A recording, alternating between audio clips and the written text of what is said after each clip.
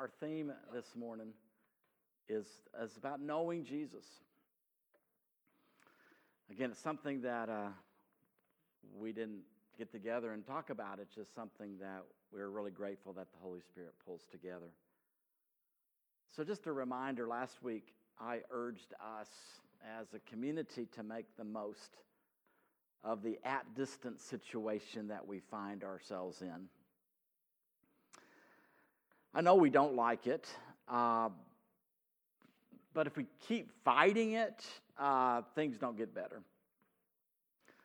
So when this started, we never imagined that we would have to cancel our in-person services. And then as we've moved on, we never imagined that it would be months and months of at-distance services. We've now held in-person service only for the past 11 months. We're closing in on a year. That is incredible.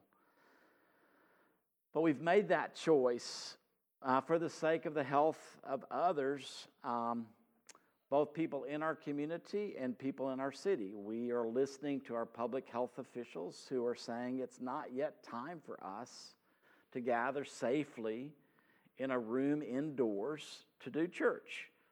So we're choosing to do online services, and we're choosing to devote ourselves to online opportunities.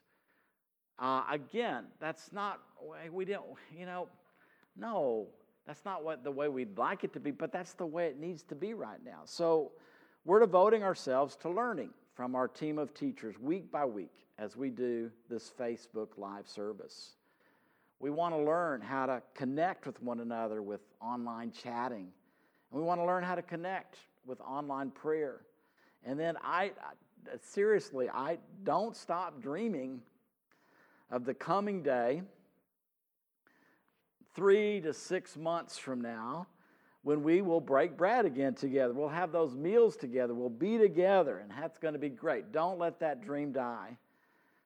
And as we learn from teaching, as we invest in building our friendships, as we pray fervently for one another, all of those activities continue. They don't have to stop. They're at distance, but they continue. And all three, learning, investing in relationship, praying for each other, all of those keep us on track with spiritual formation. We're in the process of becoming like Jesus in thought and deed for the sake of others. One theologian says it this way: the Pauline letters focus on the formation of Christian communities to lead a life worthy of the calling to which they've been called. This theologian is quoting from Paul's letter to Ephesus. In the 4th chapter, Paul wrote, "I therefore, the prisoner in the Lord, beg you to lead a life worthy of the calling to which you've been called, with all humility and gentleness, with patience, bearing with one another in love, making every effort to maintain the unity of the Spirit in the bond of peace." It is the personal and corporate life lived like Jesus that is suitable to the invitation that we've received to follow him. Paul has nothing to lose in begging the believers in Ephesus. He's in prison. He's not going to get in trouble. I beg you all, I beg you to live your lives in a manner that's worthy, suitable to the invitation you've received. And then he describes that life. It's a life lived with the highest and the greatest degree of humility, gentleness, and patience. A life of love as we bear with one another and maintain the unity of the Spirit. I want that to soak in for a moment. What Paul wrote to the Ephesians is something we are to realize in our day.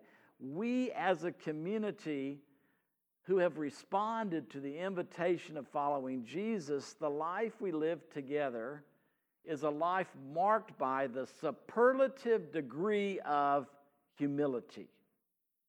Meaning we, if we're in the process, are known to be the most humble people on the planet of the earth.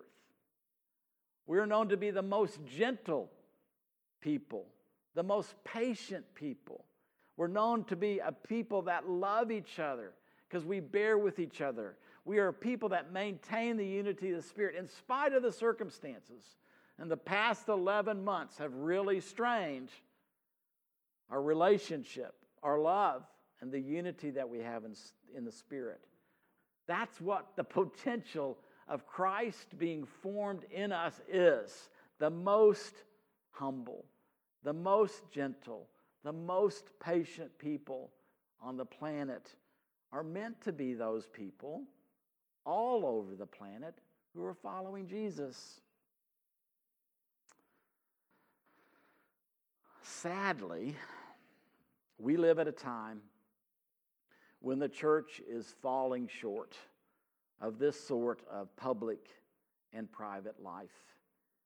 In his book, The Fall of Evangelicalism, that's a question, David Fitch writes, the underlying suspicion of this book is that we evangelicals have been failing at this task of spiritual formation.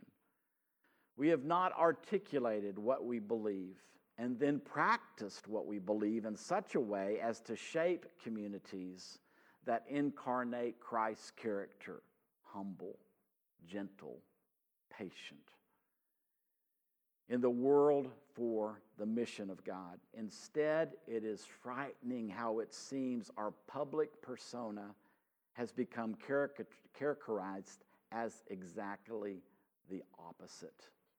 The least patient, the least gentle, the least.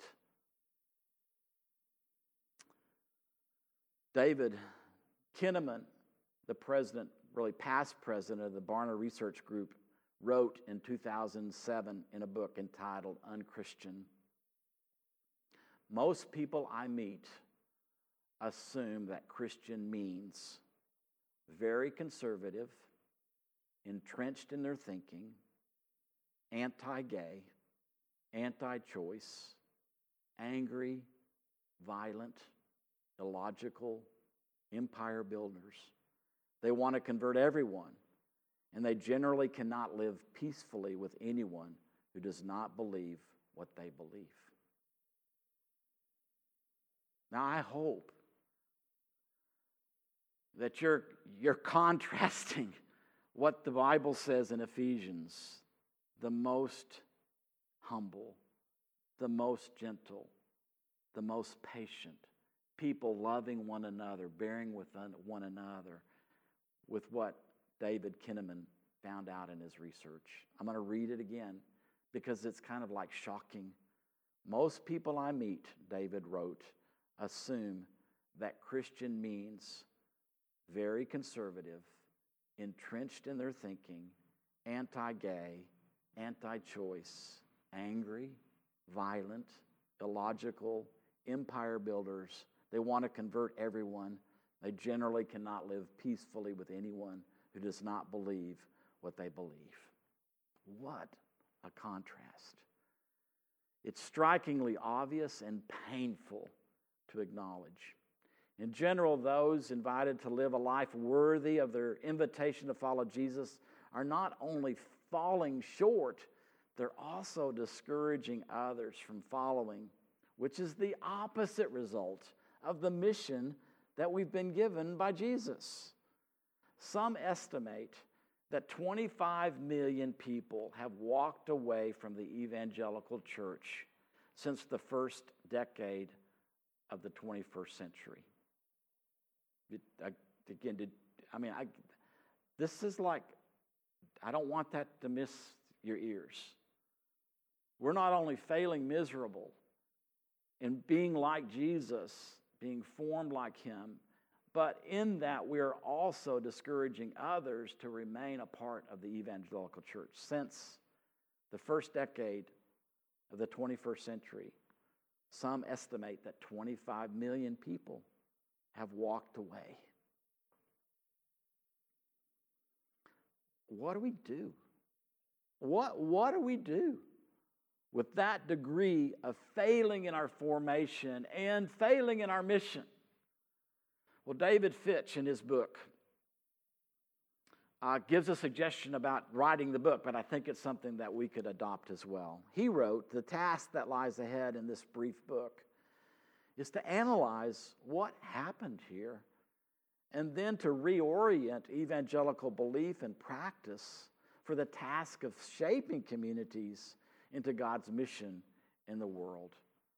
So as a community following Jesus, we must learn what has happened. We cannot bury our heads in the sand. We cannot pretend like we have a better reputation with the people around us. We have got to accept that we are not well liked. We've got to find out what happened. How did the church get in this mess? If we can discover the mistakes that we've made, we can begin to avoid and correct those mistakes as we move forward. We also need to reorient evangelical belief and practice for the sake of shaping communities for God's mission in our world. It's good belief producing good practice, producing good communities back on track with God's mission in the world. I believe this is a very important season for our community and the church in general. May we proceed with the greatest degree of humility, gentleness, and patience as the Holy Spirit helps us. Please expect our teaching to bounce between understanding how we got in this mess and then a reorientation to what we believe and practice as a community following Jesus. And we'll do that for as long as it takes until we sort out this mess and we get back on track. This morning, I want to start with a reorientation to our faith in Jesus. I want to share, we believe in Jesus. And I want to start with just the outline that was given us in a 1982 Vineyard Worship song. I believe in Jesus. I believe He is the Son of God. I believe He died and rose again. I believe He paid for us all. And I believe He's here now, standing in our midst, here with the power to heal now, with the power to heal now, and the grace to forgive. I can't cover the chorus. I can only cover one verse this morning. I'll cover the chorus at another time.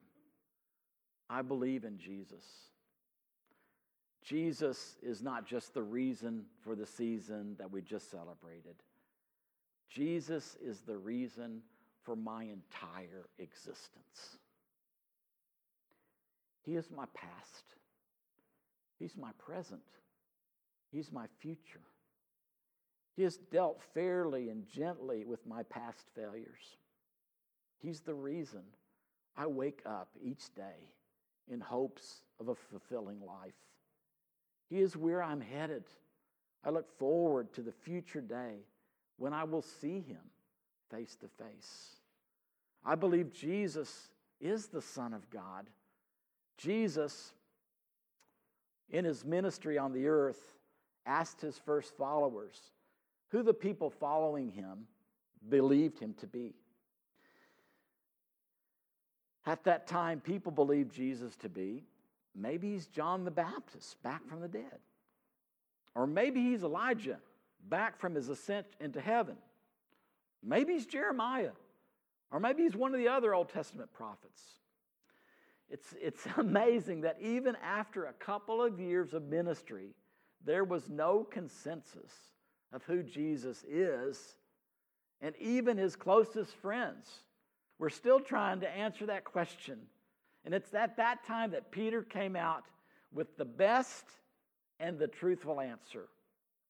Jesus, you are the Messiah, the Son of the living God. Jesus liked that answer. And he blessed Peter with these words, "Blessed are you, Simon, son of Jonah, for flesh and blood has not revealed this to you, but my Father in heaven. I believe, like Peter, that Jesus is the Messiah, the Son of God. He is the King that we've been waiting for, who will set all things right. He's the only unique Son of Almighty God who has existed forever and who set his privileges of deity aside for a season to become a man. He in his uniqueness is fully God and fully man all the time. And I believe that knowing him as the Son of God was not only revealed to Peter, but also revealed to me. Mysteriously, God the Father disclosed the identity of Jesus to me while someone told me the story of Jesus once a week through my junior year in high school. At the end of that year, I was asked if I wanted to follow Jesus. And I did, because there was a revelation of who I was following. I believe Jesus is the Son of God. I believe he died and rose again. I believe Jesus came to seek and to save the lost by offering his life a ransom for all. I do believe Jesus, along with the Father and the Spirit, loved humanity. And Jesus willingly humbled himself to become human, to live a humble life, even to the point of dying on a cross for the sake of others. He provided a needed sacrifice for full forgiveness and cleansing of my sin. Having provided that sacrifice by death, his body was placed in a grave. And on the third day, he was raised bodily from the dead. He was resurrected from the dead. He is my resurrection and my life. And I believe he paid for us all.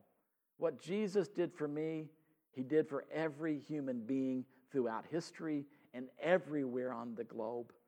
I believe he is making his payment known to everyone so that all may know him and receive every benefit of his love for us. All who seek him will be found by him. He wants all to experience his love, his forgiveness, and a grounded relationship with the Creator of all. I believe in Jesus. Do you? Do we seek to believe God's revelation of the Son of God?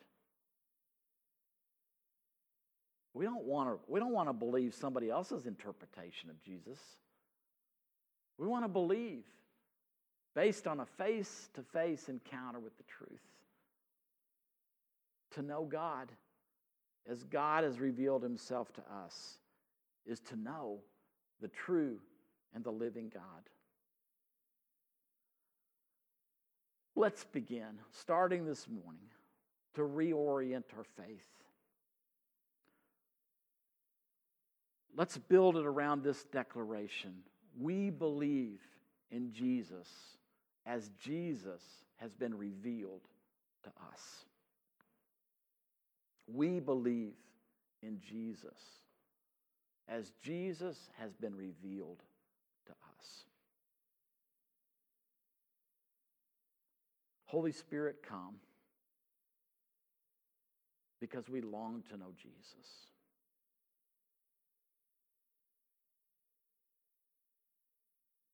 As I say this closing prayer, I want to ask you, don't bow your head, don't close your hands. open your hands and look heavenward. Just kind of peer beyond the ceiling into the heavenlies. Jesus has ascended. Raised from the dead, he ascended to the right hand of the Father, which is where he came from. And all authority and all power has been given to him. Jesus, we want to learn to trust you.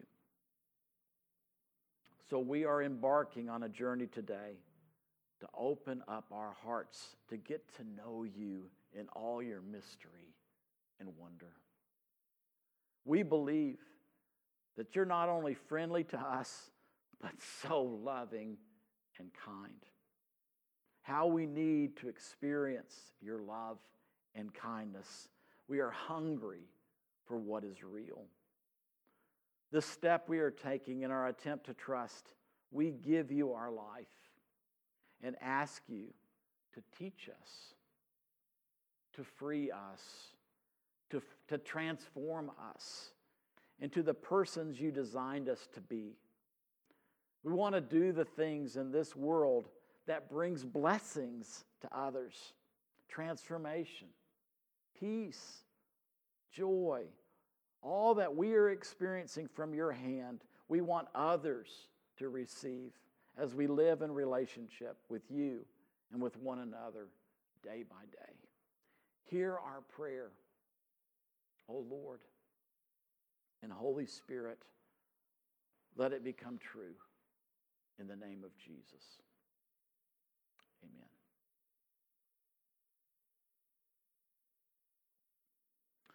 Thank you for spending this time with us. I want to invite everyone